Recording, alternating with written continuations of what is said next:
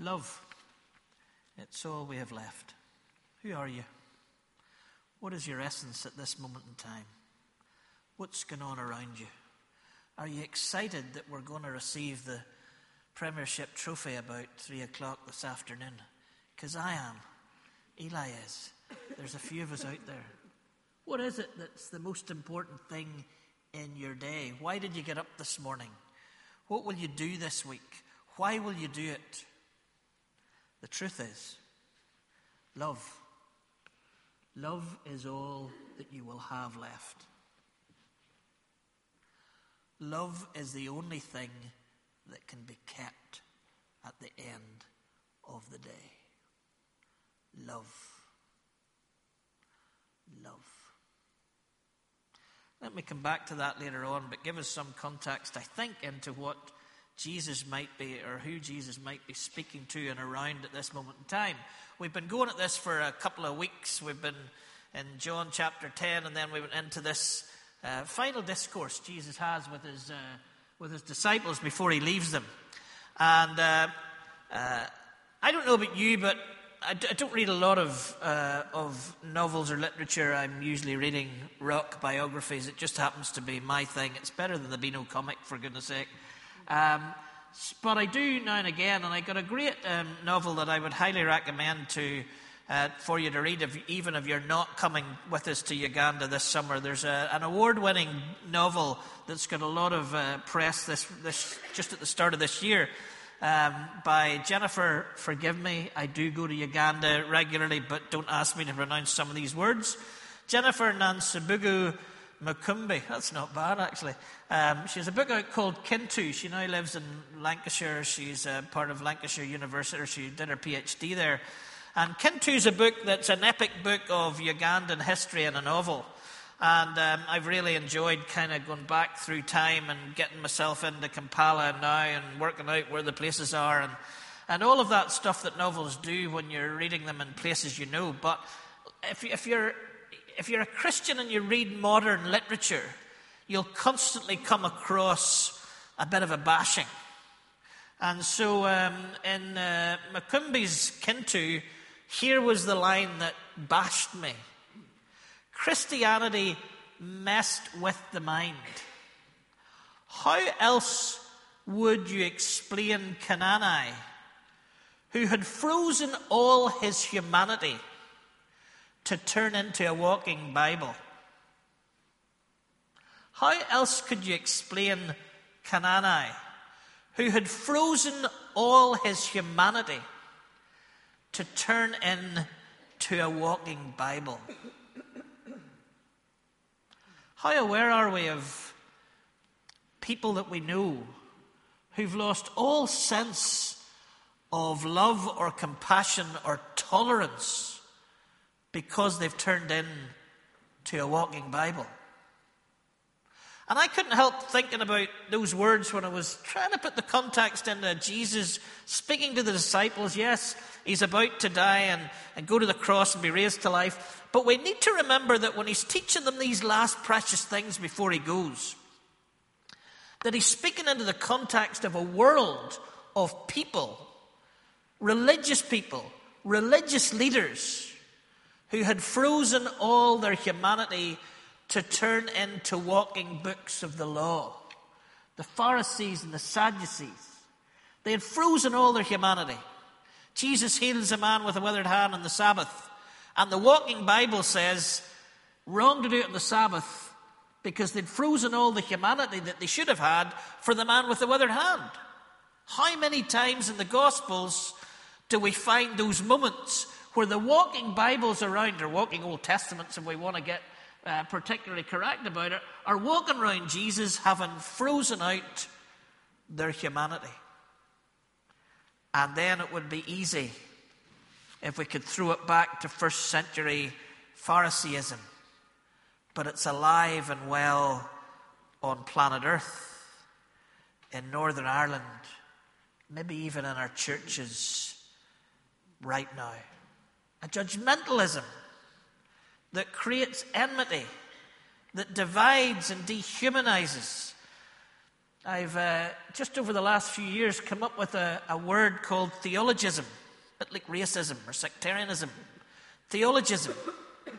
It's where you're in a situation and it's made very clear in the situation that you're on the outside because you don't have the same views of what the Scripture says about that subject than those who are walking Bibles but have somehow lost their humanity. And they judge, they create enmity, they divide and dehumanize. Took me back to my favourite line of Buechner on sin. Sin pushes out. Sin pushes away. Widens gaps between you and whoever. Theologism.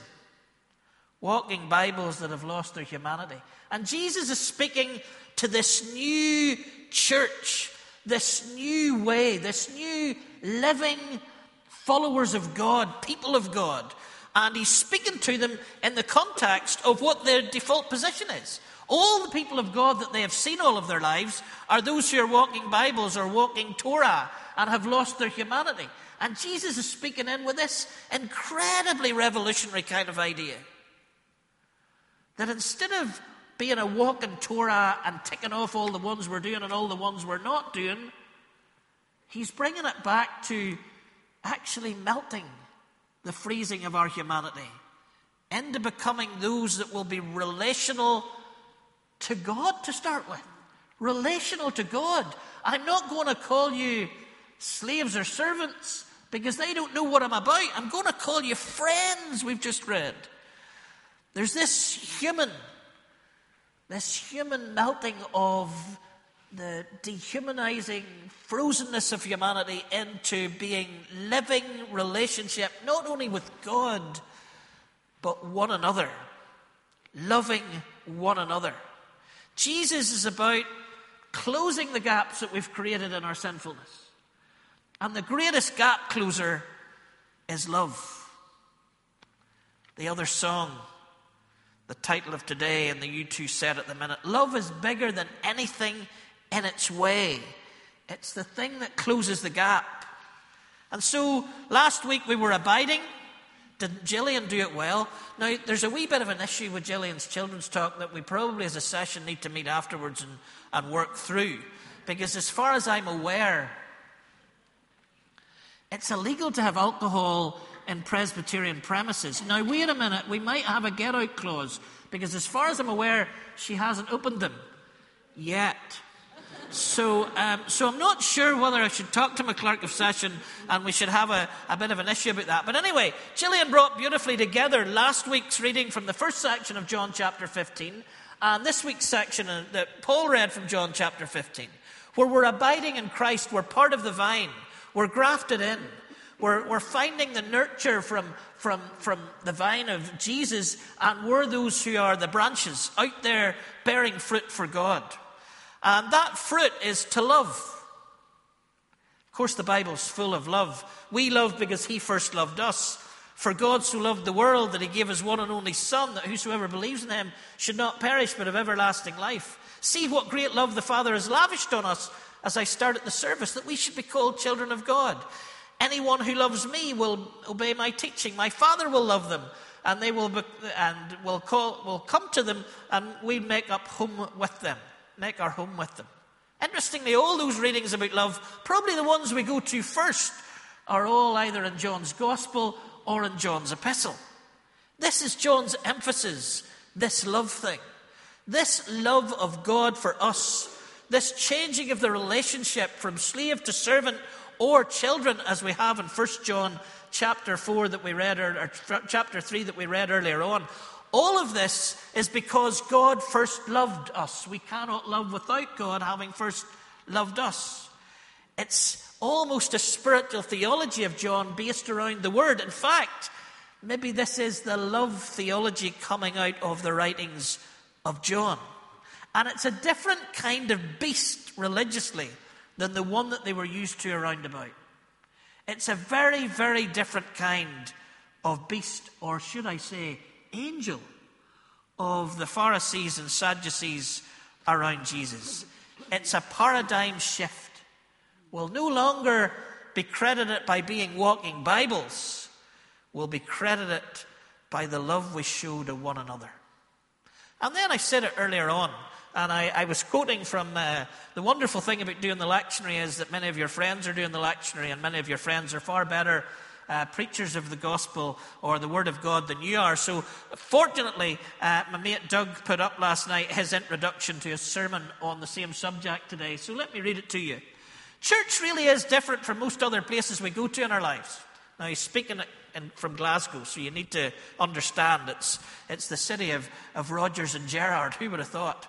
He says, we go to different places. Go to football at Hampden. The match programme may contain an appeal for good behaviour and friendly rivalry. Go to the pub. The landlady may give you a friendly warning about keeping your voice down or watching your language. Don't know what pubs Doug goes to. You could go to work and you may find there a code of conduct that you have to observe. Your manager may remind you that you have to be professional in the way that you treat your customers or co-workers. You could go to the branch of your local political party or trade union and you may be encouraged to show solidarity with your comrades. But there are really, really, really not many places, if any, in the world. Other places in our lives where we go and sit down, maybe beside a stranger, and we are commanded to love one another. This is the room. This is the room above all other rooms when we're called to love the person sitting beside us. A command to love. It's not sentimental. It's not an idea. It's a command. Actually, it is what the kingdom of God is all about. The love of God, His cross, His resurrection, that is the love that brings us into the kingdom of God. The love of God sustains us while we're in the kingdom because we're grafted onto the vine that gives us all the nourishment we need to bear fruit. But the love is the kingdom. It's what happens in the kingdom. It's the language, it's the conduct, it's the behavior. It's the natural way that we live within the kingdom. It's our mission. As Kim was praying earlier, all men and women will know that we are disciples of God because we're walking Bibles? No, because we love one another. The greatest way for us to tell a world about a different way to live is if we reveal to them that we love one another. Abiding leads to love. We pick up the character of God as we abide in Christ, and that love is sacrificial. Let's not forget the shepherd who laid down his life for the sheep.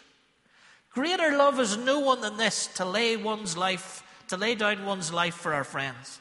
Got a friend who's in business, and he's a CEO in the company that he works in. And he was telling me about one of his workforce once. And he was telling me that this guy, and in some ways when I was thinking about it today, this guy was a walking Bible.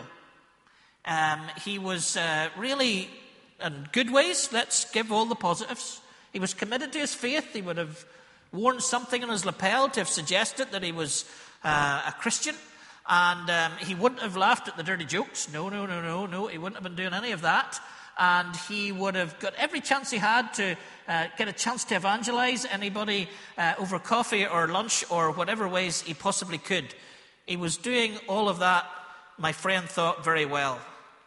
And then my friend said this: the entire workforce knows that if you need somebody to give up their coffee break or give up their lunch break or to stay half an hour after work to finish a job, that he's not the one to ask.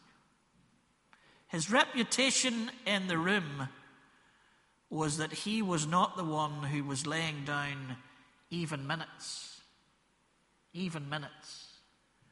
for those around him. He was a walking Bible. The humanity had got frozen. And he thought by going through certain motions, he would make an impression. But here's the impression.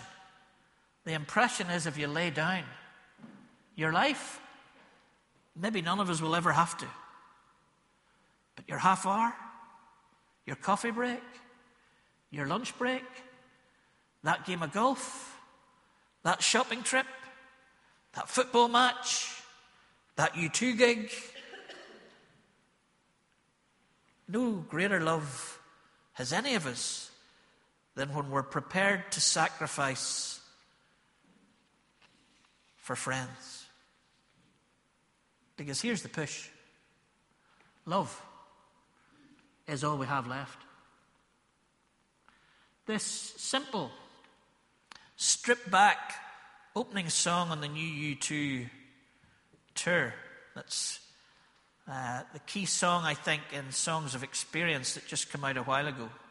Bono, in these very simple lyrics, with a little bit of listening, nails the gospel and some Pauline theology and leaves us with the questions we need to ask in our life. I wanted the world, he sings, but you knew better, and that all we have is immortality. It's a paraphrase on Jesus. What is it to gain the world? I wanted the world. But you knew better. Who knew better? The baby on the doorstep. No room at the inn.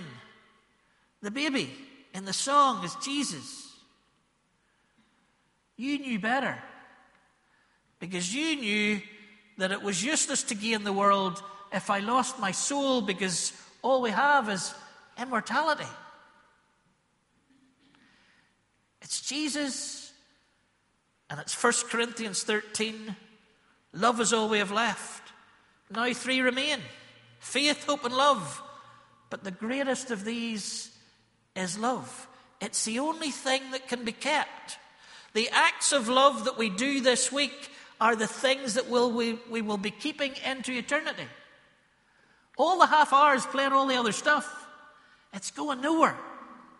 Only the stuff we lay down, only the ways we serve. I was in Thought for the Day on Friday, and I was using that Martin Sheen that I've used a lot recently. One serves oneself best when one serves others first. It's the love. Love, laying down our lives to serve others first. That's what will be kept. That's what will last. It's our way into the kingdom. It's our fuel in the kingdom. It's the life of the kingdom. It's all that we will have left. It is life in all its fullness, 10:10 here on this earth. And it's life in all its fullness, 10:10 in eternity. New commandment I give you. Love one another. No greater love has anyone than to lay down whatever you're asked to lay down this week for a friend. It's all that we can keep. It's all that we'll have left. Let's pray.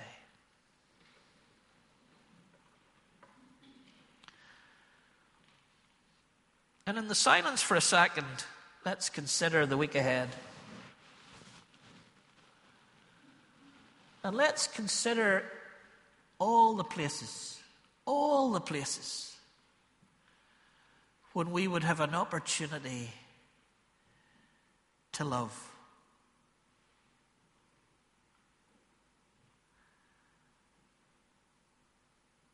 From the pew where you can turn around and do it immediately after the benediction, to the welcome area, to your dinner table, to whatever you're doing over the bank holiday, to whatever the rest of the week has, scheduled or unscheduled, informal or formal.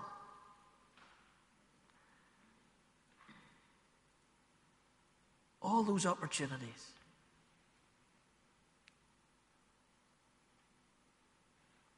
Jesus says, whatever you do this week, the most important thing, the most eternal thing will be to love.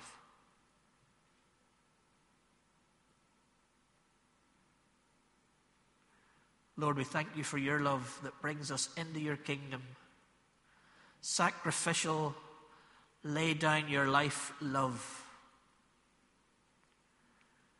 We thank you for the kingdom that you bring us into and that you sustain us by your love. We pray that you'll help us, that you will energize us by your love to love. To love. In the name of Jesus. Amen.